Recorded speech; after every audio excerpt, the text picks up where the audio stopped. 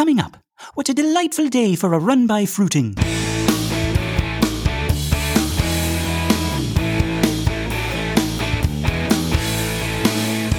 Hello, dears, and welcome to Minute 82 of the Mrs. Doubtfire Minute, a show where we dissect, discuss, and deconstruct Mrs. Doubtfire for you lovely puppets at home. My name is Lester Ryan Clark. And I'm Keenan Diaz. And we'll be your hip old grannies who can hip-hop, bebop, and dance till you drop. All right, so our minute begins at the pool with Stu's friend saying, "No kiddin', you? The guy who's never having kids?" Stu. Sounds more like a thick soup than a name. And it ends with Mrs. Doubtfire saying, "I'll get them, sir, don't worry."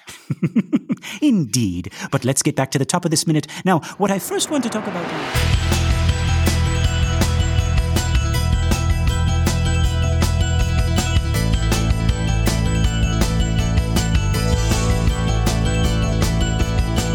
Okay. We got to stop.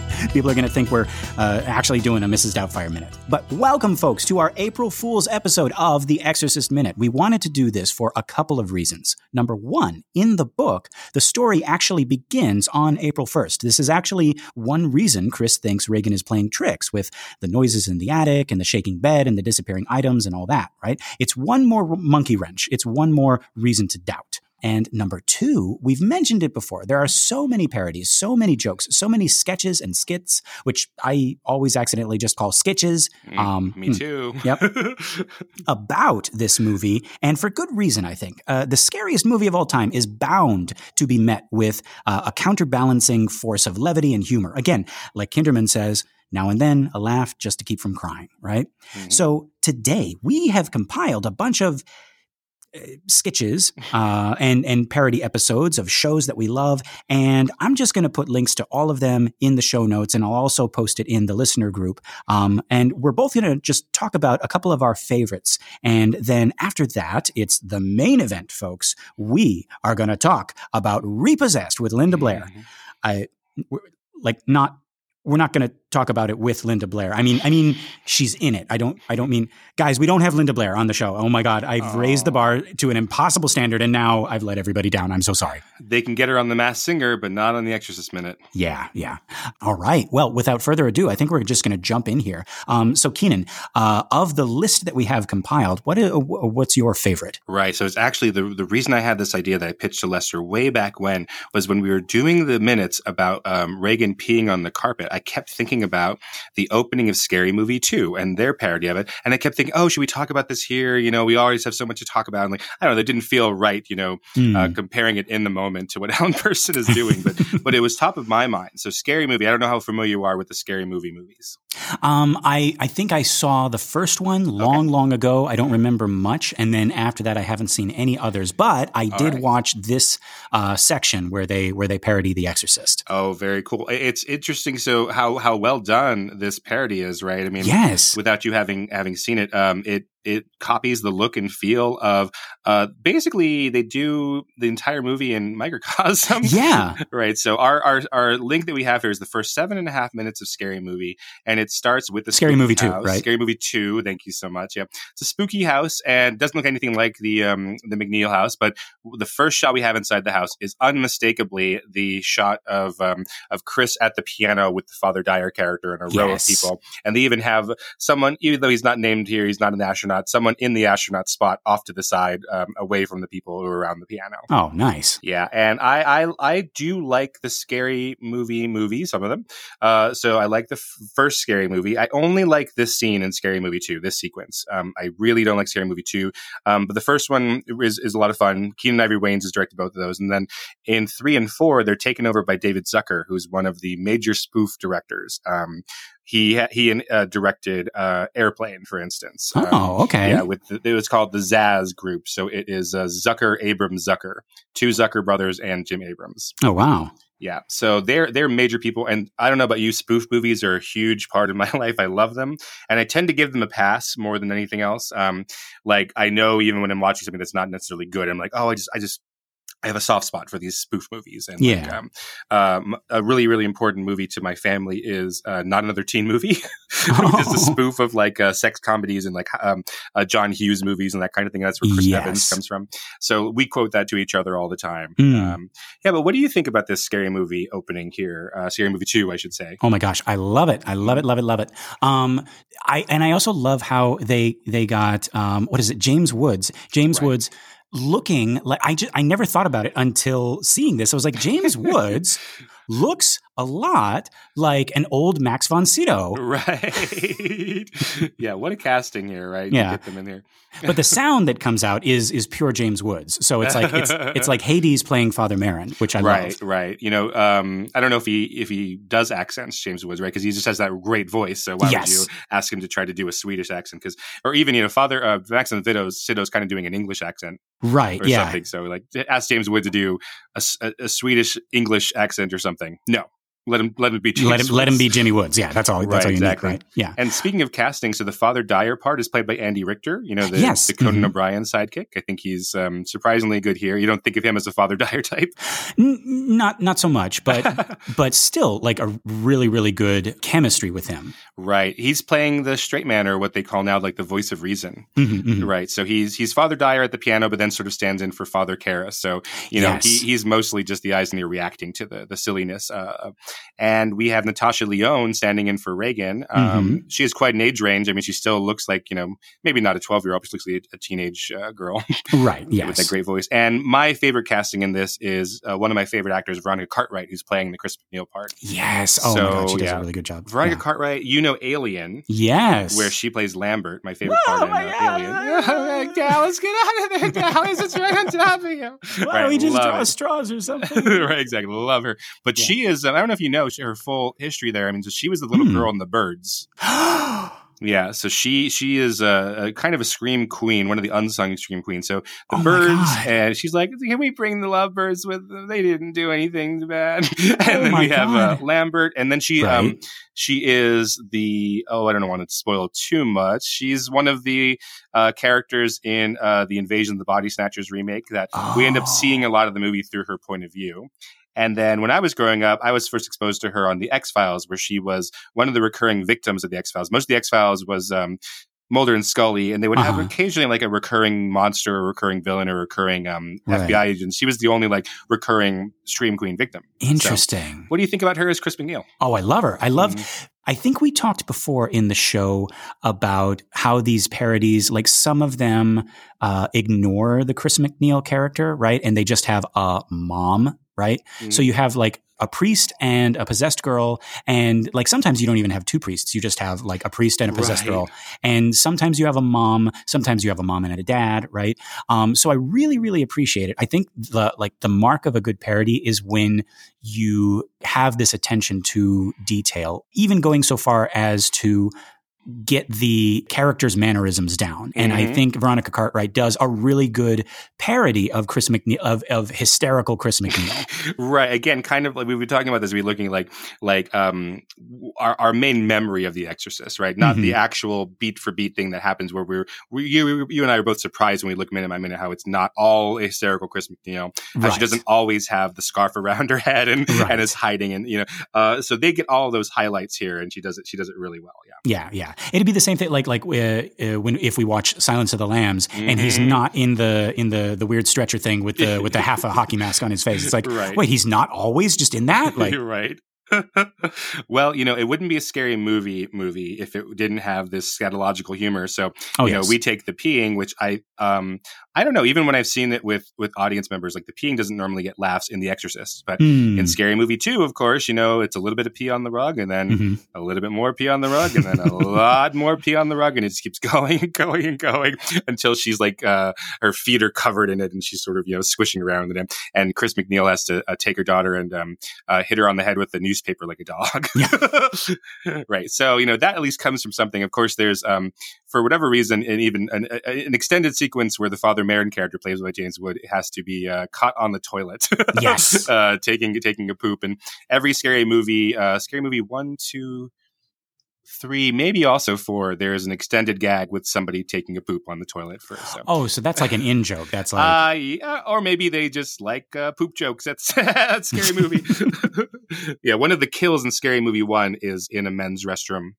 While someone's pooping, and then we have this one. And then in Scary Movie, I think it's Scary Movie 3, Carmen Electra is the blind girl from the village and has mistaken the church for the bathroom. And their rule in the village is that they'd never correct the blind girl and embarrass her, so they just sit there and let her poop in one of the pews. Oh my God. Well, I guess you had to be there. Yeah. I'm sure my description of it is mortifying. I like how in early 1970,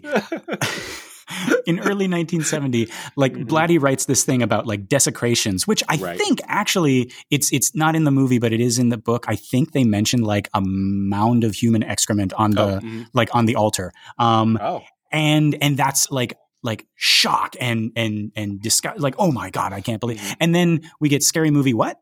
Number 3. And Carmen Electra, yeah. By the time of Scary Movie number 3, folks, anything you see in The Exorcist is old hat. Yeah, that's very fair. But someone did describe that. One of my female friends has described that as a recurring thing in the Scary Movie series of hot chick shitting. That seemed to be like of an early 2000s comedy trope. For some reason, that was really big at the time. Wait a minute, wasn't that a gag in Not Another Teen Movie too? Oh yeah. Okay. Yeah, so that was just an early 2000s thing. Wow. Great. So one last thing before we move on from here. Yes. Go ahead. Go ahead. Yeah. Go ahead. I just wanted to bring up like my absolute favorite gag in this whole thing is when Reagan says your mother's in here with us, and I think it calls him Harris instead of Harris, right? It's like your mother's in here with us, Harris, right?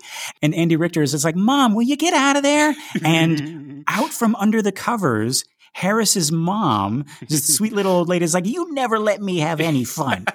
And it's like, I'm working. And then she just walks out, right? She's in her like little nightie, like her little old lady nightie. Like they were just like having a slumber party or whatever. And then Reagan, with her arms still tied, she just like waves. She's like, goodbye, Mrs. Harris. See you later, Mrs. Harris. I was like, oh my God, that's funny.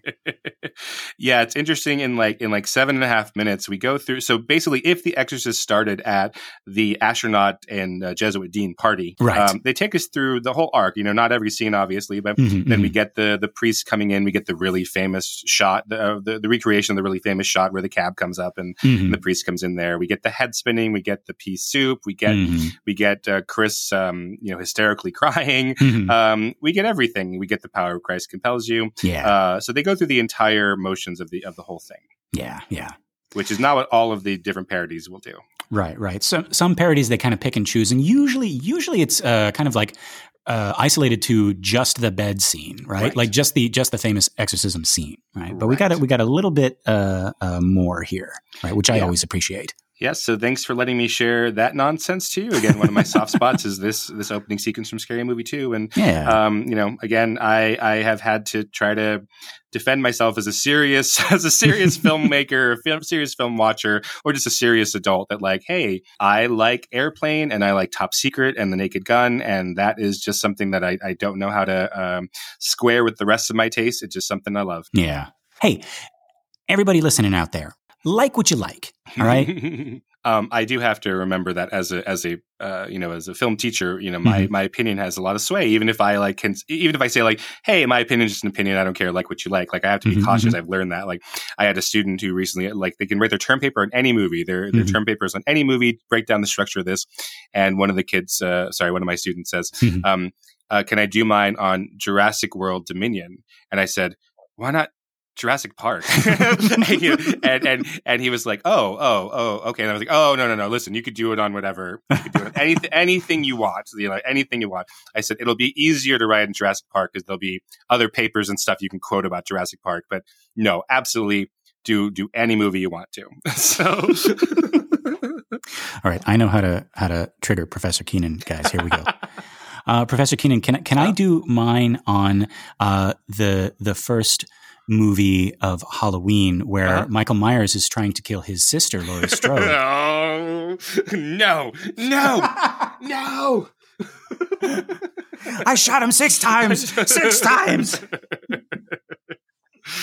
All right. Well, Lester, what sketch do you want to point out? Oh, parody? well, actually, mine happens to be an episode from a show that you might have heard about and you might remember if you were growing up around the same time as I was. It's a little show called Dinosaurs by the Jim Henson Gang. It's a show about a family like The Simpsons or Family Guy. It's basically it's like The Simpsons in the Stone Age. Well, I guess that would be the Flintstones.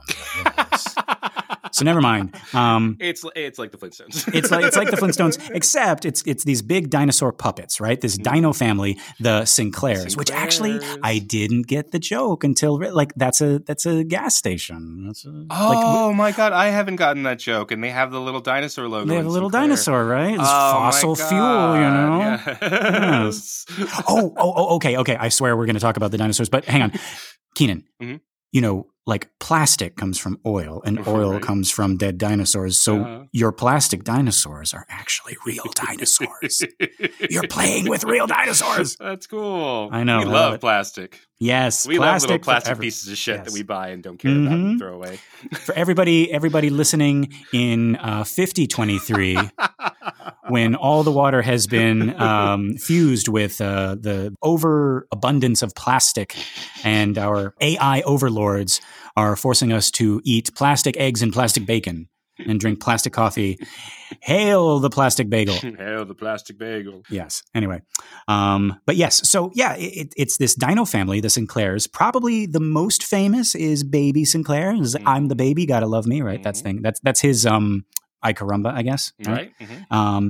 And this episode is about Baby Sinclair entering the terrible twos, which is apparently so terrible and so traumatic that the parents have blocked out the other two times that they had to go through this with their older kids. Oh, right, with Robbie and Charlene. Charlene, yeah. So like the grandma asks, it's like, don't you remember what happened? And each of them tries to go through it. It's like, well, I was putting on the candles for Robbie's second birthday, and then he was 3. And so they completely forgot it because it was so horrible, right? So in this episode, Baby Sinclair turns 2, shenanigans ensue, getting more and more supernatural as they go. He blows out the candles with this horrible windstorm coming from his mouth. They try doctors, they try a child psychologist, but the baby makes short work of all of them. And then the grandma suggests that they turn to the book. Right, the Yellow Pages, and it is there that they find the babysitter, right? And it's in an ad that looks exactly like the famous cover of The Exorcist, right? And that sort of transitions into our final act, right? It becomes the picture becomes real, and the babysitter is right outside, and he comes in, and now we're at the final act, which is just a straight up parody of the famous exorcism scene with mom and dad and the babysitter trying to give the baby dinner and put him to bed, right? Saying stuff like the power of rice compels you, right? Because he wants dessert, right? But you can't have dessert until you eat your dinner, right? It's like 2 vegetables, very well balanced. And here's some rice. The power of rice compels you, right?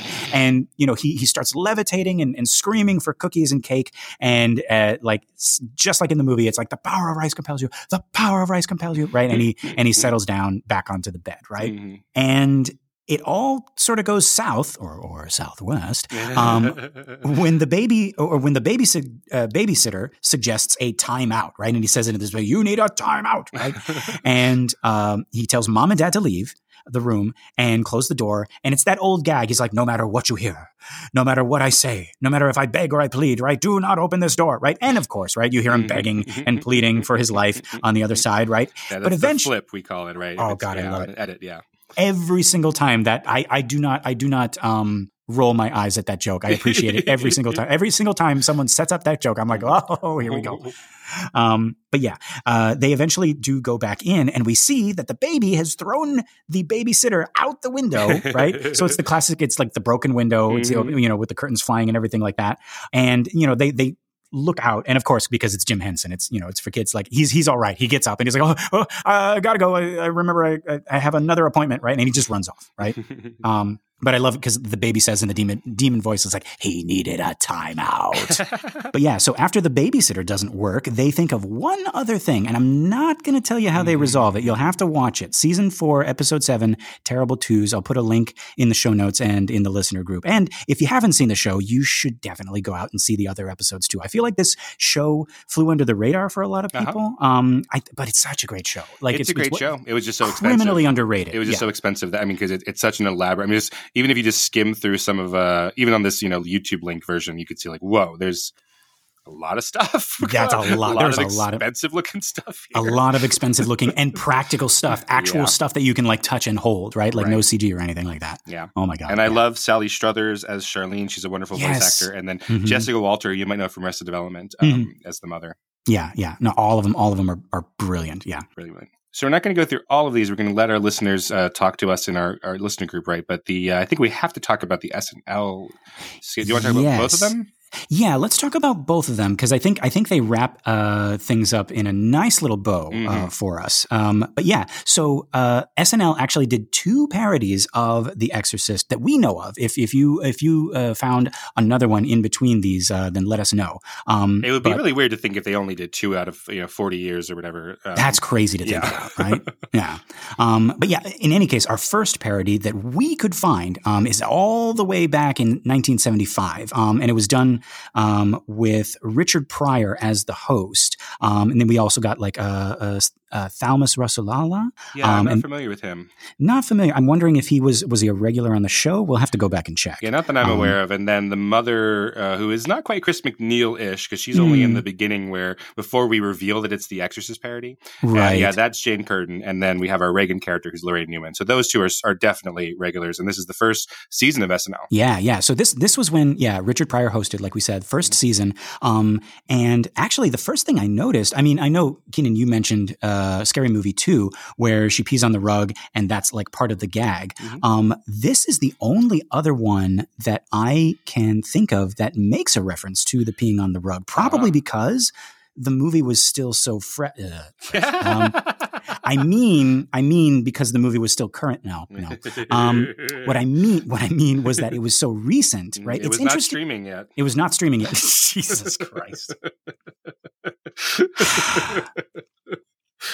But no, it's interesting to see what parts keep coming back in the parodies versus what references sort of like fade into like obscurity, right? And then sometimes those references make a comeback in later parodies, like with the peeing on the rug, right? But it's like the comedy writers collectively went, oh yeah, she did pee on the rug in that movie. We never made a reference to it back in the day because we thought it was like too crude. But now South Park exists, so let's go back and let's explore this, right? Yeah, so think about that in 1975, making a joke again, singing in 1973 how shocking that was, right? The Real Exorcist in 1975, how out there, how blue that is, right, in terms of comedy. And so I've been thinking a lot about this. So it's from season 1, so it's 1975, and so there were other sketch shows around, but SNL hadn't existed yet, right? So like SNL, when we think of sketches today, we think of SNL like they're synonymous. Yes. So like we had this movie from 73 that came out. The movie was in theaters for quite some time, but there wasn't like that instant feedback, right? So there wasn't a sketch the next week the way that like on SNL now, the week after Megan, the horror movie comes out, there's a Megan parody. Right. So this is sort of pent up. And so, like I was saying, so it's the priest coming in and they talk to this mother, but we don't know it's an Exorcist movie yet. And then as we then see the Reagan character, Lorraine Newman, and we see the bedroom set, like the bed as you're talking about, and she's possessed, it flashes onto a title card, this is Exorcist 2, and the crowd goes crazy. Yes. Right. They're like, yes. As if like we've had this pent up demand for an Exorcist SNL skit because we didn't know what SNL was, Yeah, they go nuts to see that happening. So it's like, yeah. It really is, folks, if you like go back and watch the link that we have provided, it really is like a dam has broken. Oh, Jesus Christ. Like the floodgates have opened. Like the floodgates have opened. No. I really, because the movie came out in 73, right? And then this drops in 75. And before that, we could safely say that like no one has done a parody of The Exorcist. So this would be like the first time someone is, adding levity to this Well, there is a little bit. There is the we're not like we'll give you a link to it. There is a Carol Burnett show one that is earlier than this. Oh, that's but okay. They don't call it The Exorcist. Like they don't say this is an Exorcist parody. So it's just that Carol Burnett's character has a niece who comes over and she starts exhibiting this behavior, right? But and this one is like directly The Exorcist. Yes. So that one, the Carol Burnett one, we'll also include in the show notes. I think they just call it As the Stomach Turns. It's one of those As the Tide Turns, So that one is a recurring sketch they had where every week or so they would have like she's playing a soap opera character, like you're saying. So then this was like years into this character. So then they added, that this character, her niece comes over and she's the Regan MacNeil type. Right. Yeah. But for this one, so this would be at least that we know of the first like Exorcist parody. It's Exorcist, right? Yeah, and what a great opener for SNL, right? to take hold of the Exorcist franchise and do this joke here. And they called it The Exorcist 2 because The Exorcist 2 had not come out yet. Right. So they have the bed shaking, they have the curtains opening. Lorraine Newman is, playing it straight as the possessed little girl, right? She's tied to the bed and she wants the priest to die. And she sometimes is being, I need to come up with a different word for it because it's not seductive, but like she's being like, she's trying to coax them over to her side, right? And she's like, please help me, whatever. And she knocks Richard Pryor over the head with with the vase and everything. So the joke seems to be beyond just like, oh my God, they're doing The Exorcist. The joke seems to be that Richard Pryor is a scaredy cat, right? Yes, this is really interesting because when I found this on YouTube, in the description, and you folks will be able to see it too when you click on the link, it says in all caps, like in this racially charged parody of The Exorcist. And I was like, oh my God, what are they going to do? And so I click on it and I watch it, and Richard Pryor is basically acting like, I mean, in my opinion, tell me if I'm wrong, Keenan, he's acting like any of us would act when confronted with a possessed girl. Like he's what he reminded me of was the Cowardly Lion from Wizard of Oz, right? Like he's like, oh, I don't know if I want to go in there, right? Like, and he's just like he's doing his beautiful Richard Pryor thing, where like he's glancing away, he's like 2 steps behind like the lead priest, right? And just like all of this like really funny Richard Pryor shtick that he's doing. He just like he immediately nopes out of there, right? Like there's like, where's your faith, Father? It's in the car, right? So I think it is. I wouldn't call it racially charged. Like racially charged is like there's some kind of debate or something, right? I think it is dependent on Richard Pryor's blackness, like to some extent. Like that is his sort of persona, right? I think part of the joke is like, oh, it's about if I think part of the joke is like, oh, it's a white person horror movie and now we have a black person there. He's like, no, right? Like let me get out of this. But certainly, like even if that part is like, okay, that's what I would do in this situation, and that's the kind of thing we've talked about, like that is made explicit in Jordan Peele's Nope. Right. That like black people's reaction to horror movies as opposed to white people's reaction to horror movie, they would just say nope. But I mean, certainly, certainly the second part of this where the Regan character gets his goat, Richard Pryor's goat, is by talking about his mother. I think that's explicitly African American comedy. Like you don't talk about my mother that way, and that's what gets him to freak out. I see. Right. Which again, it's just like, if a possessed little girl talked about my mother, I would still do the same thing, No, she's a saint. Listen, yeah. No, your mother's a saint. But no, that becomes basically the second half of the comedy part between them is her making fun of his mother and him attacking her for it, and then the second priest comes in and we replay that. Yeah, right. Yeah, so I think it is racial. I would not call it racially charged. Yeah, like it's not going to start discourse, right? Like in the sense that it's playing up to the comedy stereotypes that have already been like established in the day. Yeah, I think it's dependent on blackness, but I think racially charged means something else. So they keep using that word, and I don't think it means what they think it means. Yeah, but our second SNL skit, is now this is just from like 2 episodes ago, like literally 2 episodes ago, folks. Yeah, I think this one you would agree is about race. Yes. Okay. Yeah. Great, okay. But oh my gosh, I love it so much. I absolutely adore this next one. So this one has Jenna Ortega hosting, and which is perfect because like her opening monologue, I checked that out as well. Just talks about like being a child actor in horror movies, right? Which is like, oh, that's so apt, right? And then she is the Regan character in this Exorcist parody. And in this one, you got the mother and the father, and you got a lone priest who's like I guess he's like waiting for the exorcist to arrive. And Jenna Ortega, she's on the bed and she's thrashing around and she's saying all these horrible things. But then all of that, before the exorcist can arrive, all of that gets interrupted when Mrs. Shaw comes in.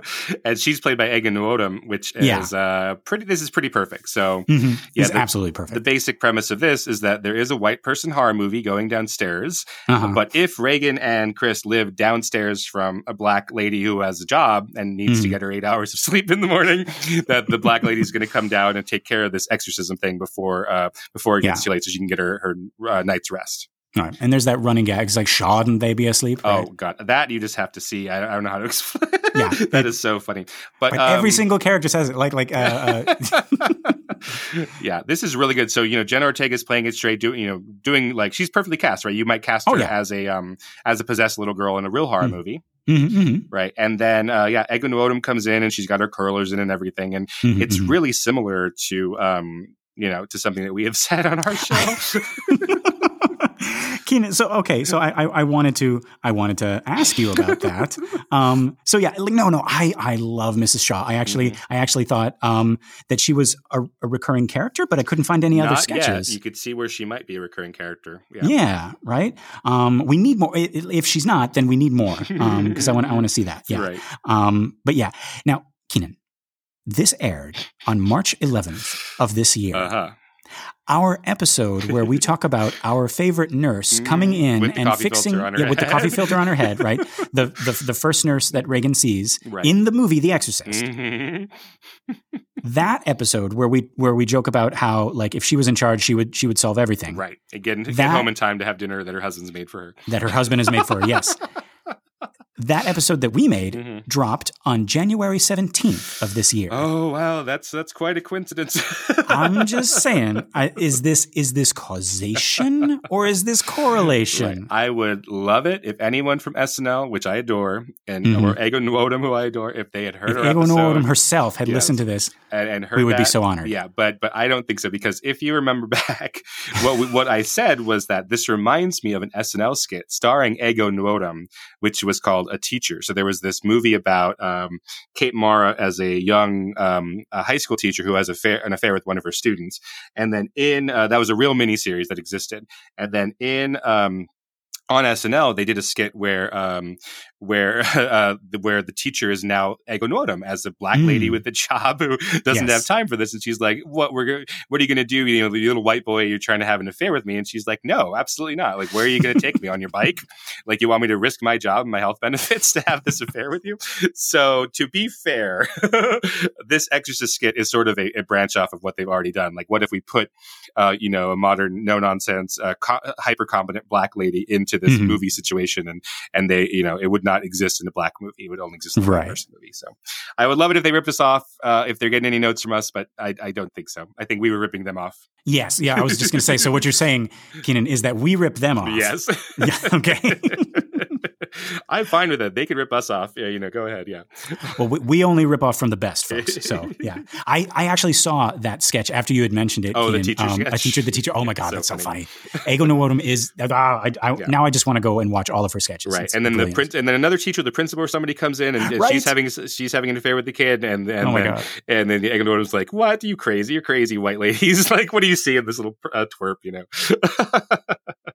Exactly. So this Exorcist skit is like that, but it also has the addition of Kenan Thompson, one of the great SNL as Mr. Shaw, who comes in and she's telling him how to, like our nurse with the coffee filter, like including the husband in on it to tell him how to fix this as well. And we have great Kenan Thompson reaction shots. He's the best at that. Right. And we've talked about that before on this show. It's like just Kenan reacts. I loved it. Right. Exactly. So, so check that one out. I think it is one of the best sketches recently, but I'm glad they found a part, maybe a recurring part for Ega Nwodim. She's really strong. They've had trouble in the generations of actors before figuring out what to do with, sketches for black women. So when it wasn't Leslie Jones, who just has this, outstanding, out crazy personality to begin with, they've had trouble figuring out what to do with that. So there was an actor on SNL before named Zasir Zameda, who I think is wonderful, and they never quite found, what to do with her. So at least they found it with Ego Nwodim. Yeah. Yes. More SNL. Lorne Michaels. If you're listening, more Ego Nwodim. He's still alive. He's right? still around. Yeah. Okay. If you're still listening, if you can still hear, more Ego Nwodim, please.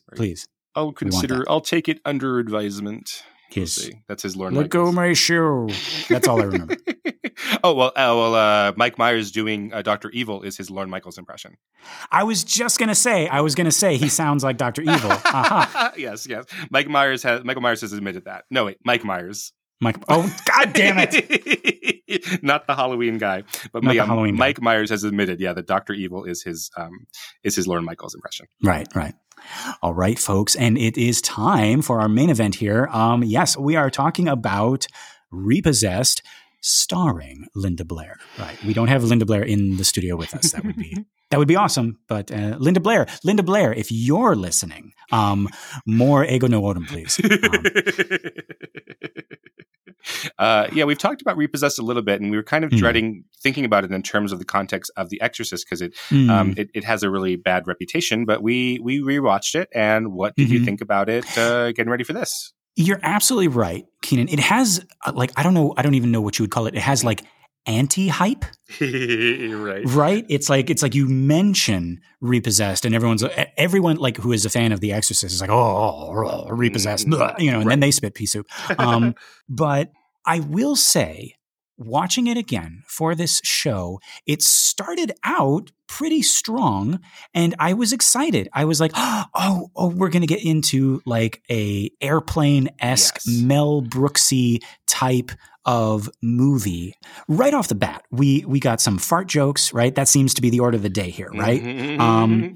We got a little bit of a preview, and we're treated to this this Rita Repulsa voice that Linda Blair is doing, right?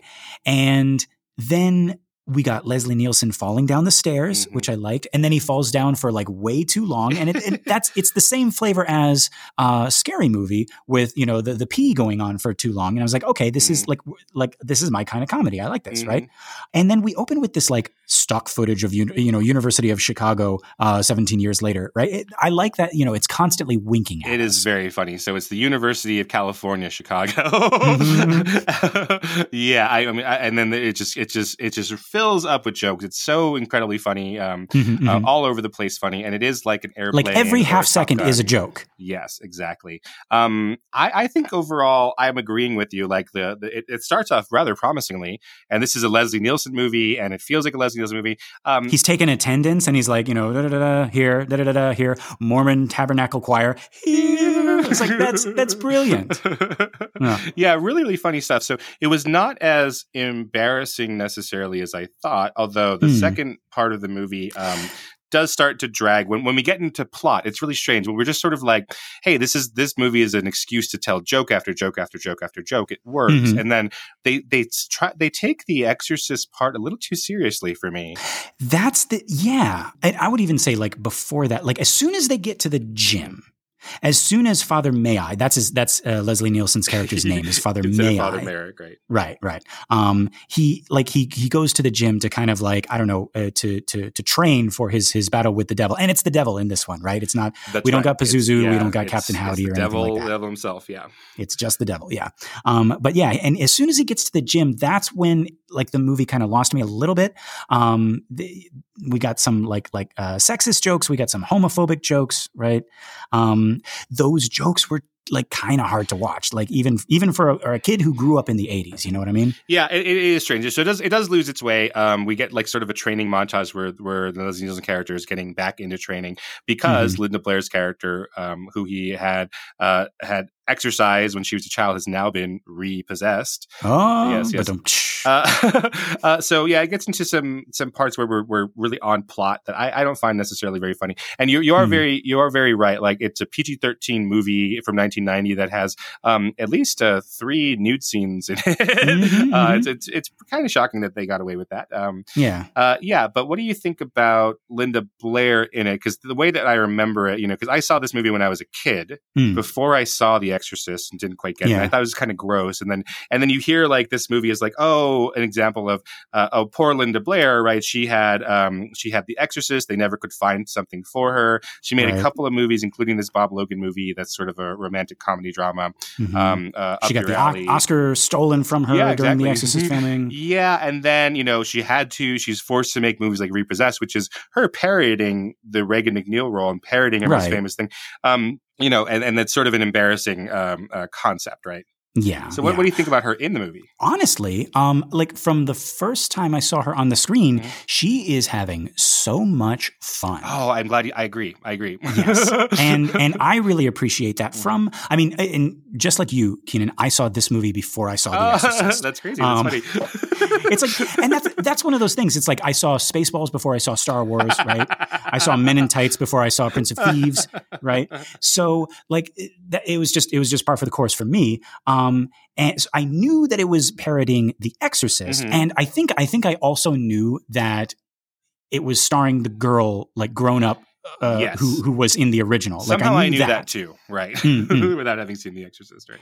And because of that, like I remember sitting down watching this as a kid and like appreciating, this is what an actor does, like having Linda Blair kind of poking fun at this character that she played in the scariest movie ever made was, even though I hadn't seen it, like it just kind of like warmed my heart. Right. Yeah. And like even like the moment we see her, right? So she's making dinner for her family. So apparently, the girl from The Exorcist has now grown up. Right. But it's different. It's Nancy Aglett. It's not Regan McNeil. Instead of Reagan, it's Nancy, because it's Nancy Reagan, right? Oh. Yeah, think in 1990s terms here. Now I got it, right. And Aglett, like the thing, like we had our the shoes, on the shoes, right? We had a quiz about that. Yeah. Did we write this movie? Oh yeah, maybe. But yeah, we open with her, and she's got her back to us, and she's about to serve dinner. She's like, "It's your favorite split pea soup," right? And that's the big reveal that it's like, "Hey, it's Linda Blair," and the music comes on, and it's like, "Dun dun dun," right? Yeah, I have a so don't steal this, SNL. Okay, I have a term that I have coined that I need to spend time and be a real academic and write this down into an article, and publish it and get some credit for it. But I call this the movie star reveal, and this is a sort of impulse that certain movies have. Like when you have the movie star, we sort of deny you the movie star a little bit. Yeah, and this would be common in like, if like Casablanca, like we're waiting for Humphrey Bogart, everyone's talking about, where's Rick, and we have like whole scenes where we're like leading up into seeing him, and then we deny you his face, and then we reveal it. Yeah. So we're doing something very, very similar here, because we want to see Linda Blair.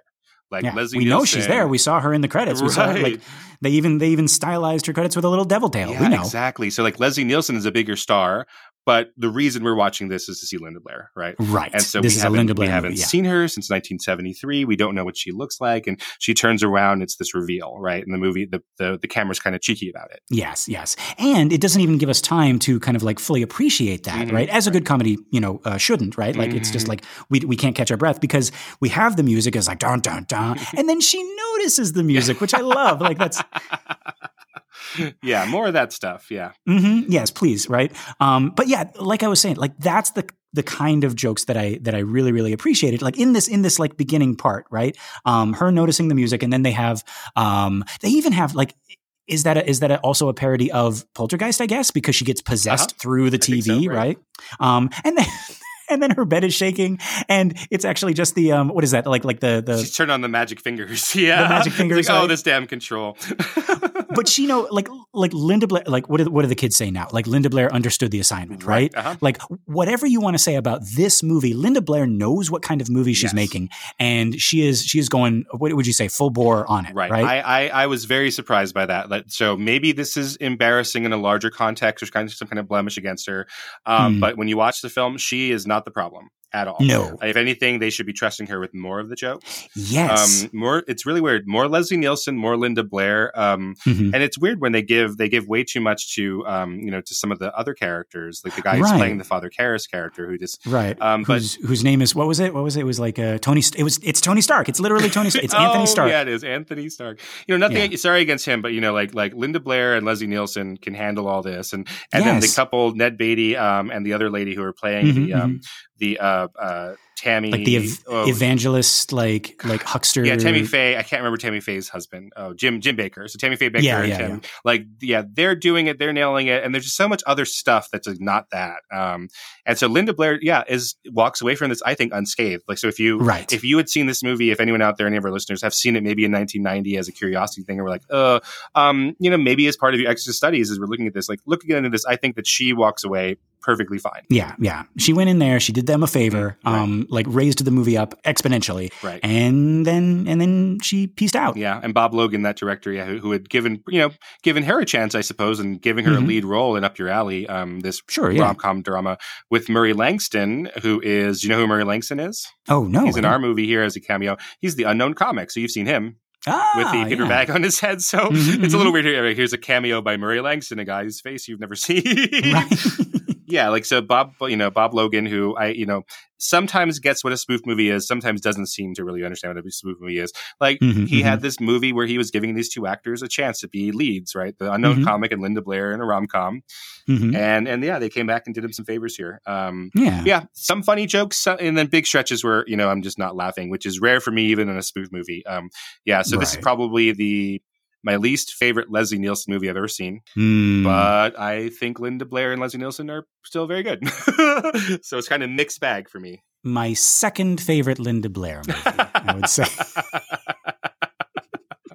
But no, she did such an amazing job in this, because she understood the assignment. She knew that it was, like a silly comedy, a silly Leslie Nielsen comedy. Right. She knew better that this was a silly Leslie Nielsen comedy than Leslie Nielsen did. And then it's weird. So the second half of it, when she's getting possessed, there's some interesting things to look at from a Exorcist study standpoint, where instead of the gradual Dick Smith makeup, right, that takes that seriously, this is much. It looks like it's much easier for her to deal with because it's just sort of a green immediately, and it kind of looks like makeup. I'm sure it's not as drudgerous to put this on as when she was in the real Dick Smith makeup chair. And then also, this version, when she is possessed by the devil, and it's not Pazuzu, etc. They're trying. They get off track a little bit. They forget the assignment because what they're really doing is a Beetlejuice knockoff. Yeah, it does get a little bit Beetlejuicy.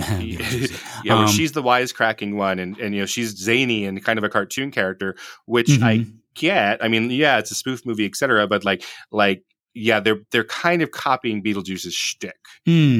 Which again, Keenan, I think I have mentioned that our Captain Howdy in the book by Blatty is a little bit more on the Beetlejuice end of the spectrum. Wait, but do you think that Bob Logan is going back to the text of The Exorcist? No, I am not saying that at all. No. The hit movie from 2 years before. No, I am absolutely saying that Bob Logan is ripping off of Beetlejuice.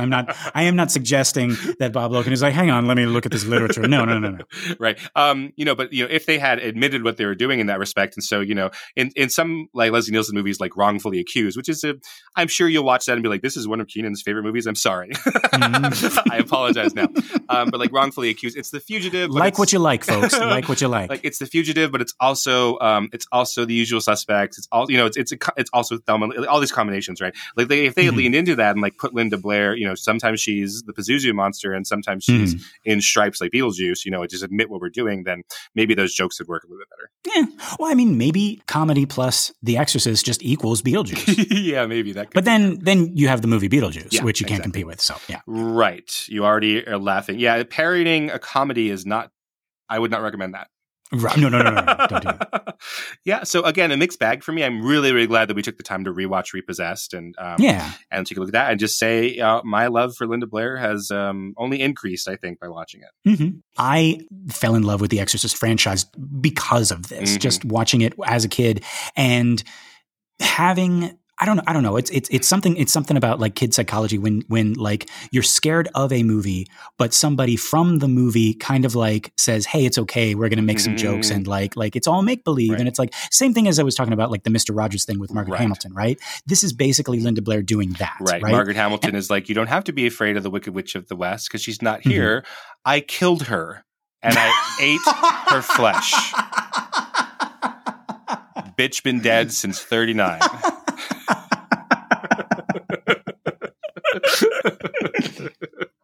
Yeah. Now, if Linda Blair had just said that, Oscars all the way. I mean, you know. But yeah, so no, this actually made me want to go watch The Exorcist, and I'm so glad I did after that. Yeah. I will. Okay. I can't go past this without talking about literally my favorite joke in the whole thing. Oh, okay. My absolute favorite joke is when Linda Blair. This is like early on in the movie. This is before she's possessed. Repossessed. Repossessed. Yes. But yeah, it's when she's driving to the hospital, and we get to this parking lot, and this couple is in this car, and they have driven over the severe tire damage spikes. right? Yeah. It's like warning tire damage, and do not back up tire damage. Yeah, do not back up tire damage. And I think it's the girl. She's like, "Oh, we forgot something. We have to go back." And so the guy backs up, and immediately is like, "Oh, I know what's going to happen." But guess what, guys? It doesn't, because tires fall from the fucking sky. Just a bunch of tires fall from the fucking sky. That's the kind of thing. That's what I go to the movie. I was like, this is. I remember like rewatching this for the show. It's like, I have made a good decision. I am gonna like, oh, I don't know what I'm gonna say. Like I love this movie. Yeah, and then also in that part, so then she parks next to a handicap stall, and it has a little sign with the little handicap logo. And then you see the handicap stalls, and they have little statues of the handicap logo. So the handicap logo is parking there. So stupid. But that's the stuff I signed up for. That's what I want. And that was probably cutting edge then, because like the ADA had just been passed, and it was like, you know, people were it was that was like fresh humor. And then she goes into the hospital, and what is it like? The doctor is like, well, perhaps I've just got a few cases of the flu coming, and then like this delivery guy behind, he comes by with like a bunch of cases of the flu, like boxes with the flu labeled on it. Yeah, that's all. Exactly. That's all I want in one of these movies, right? Yeah, just like give me more of that. Yeah, like Reagan's plan, or the devil's plan to possess Nancy and then get her in front of TV cameras in order to affect the world. Who cares? Like, who cares? Yeah, whatever. Yeah, it doesn't matter. Yeah. I didn't even know. Like, what was the actual plan? That was it. That was the plan. It was to trick the Tammy Faye and Jim Baker couple into getting her on the air, and then and doing what? Infecting everyone through the TV, I think. So it's Gremlins. Gremlins 2, I think, right? Gremlins 2. Gremlins. So that's what I was. I liked it until I found out that I was wrong about the plan. Oh, okay. Like I thought, so she gets rid of the hucksters, right? Like the TV event, Tammy Faye and all that, and she's like, okay, now that they're gone, we can get a little bit more intimate, right? And she, with her powers, she moves the camera closer. And what I was thinking was, oh, this is the villain monologue speaking to the world, right? Like it's like, all of you think that you're so pious and good, but really, right? And then we're gonna have cuts of people from different countries watching this, and they're gonna be like, oh my God, she's right, and like just like this, the devil saying something profound about like how, you know, pitiful humans are, but she was just going to possess all of them. Hey, man. I don't know, but you know, so yeah, some funny jokes that I'll remember, and then a lot of it I'll try to forget, and but yeah, not as embarrassing as it could have been, and no, yeah, I'm really glad that we did that for an April Fool's episode. Yeah. And Linda Blair, the best part of the movie, I think, yeah. And those really, really dumb jokes in the beginning, I like those. Yeah. So, Keenan, for Exorcist fans, would you recommend they see this movie? For Exorcist fans, yes. If you're going to be a completist, right, and you want to know everything you can about The Exorcist, like we're trying to do on this podcast, and yeah, we're going to force ourselves to watch Exorcist 2 and 3 and the TV show and the reboots and the requels and the Yeah, I would recommend. I think it is part of the entirety of The Exorcist. Yeah, I think you should watch it. Now, if you're trying to watch a good movie, like a good Leslie Nielsen movie, yeah, come at me. I'll have 5 or 6 or 7 other recommendations, like Dracula Dead and Loving It. Take a look. Oh, yeah. Mm-hmm, mm-hmm. Yeah. And yes, folks, yeah, we're gonna try to catch every little bit of Exorcist franchise, and we will be talking about it on this show. I don't know if we're gonna do like a minute by minute of the other ones, but we'll definitely they will be episodes within this show. Mm-hmm. To talk about. Yeah, definitely. And yeah, folks, that is all of my notes. We also want to be sure to thank our good friend Ian Hinden for all of his help on this episode. Mm-hmm. Keenan, you got anything else? No, I think we got it. All right, folks, this has been another excellent and very silly Exorcist Minute. I've been Lester Ryan Clark. You can catch me on all the socials as Lester Ryan Clark. And I've been Keenan Dees, and you can find me on Letterboxd and Instagram as Howdy Keenan. Yeah, and we got our listener group, Compelling Conversations. Go check that out and request to join, and we'll let you in here with us. Thank you so much to everybody who has shared the show by word of mouth or on social media, and a big thank you to everyone who has given us a 5-star rating on iTunes or Spotify or wherever you listen to our show. We really, really appreciate it. That's going to help our little podcast to grow and find more cool people like you. All right, Keenan, are you thinking what I'm thinking? I think I am, Lester. Folks, until next time, the power of Ego Nwodim compels you.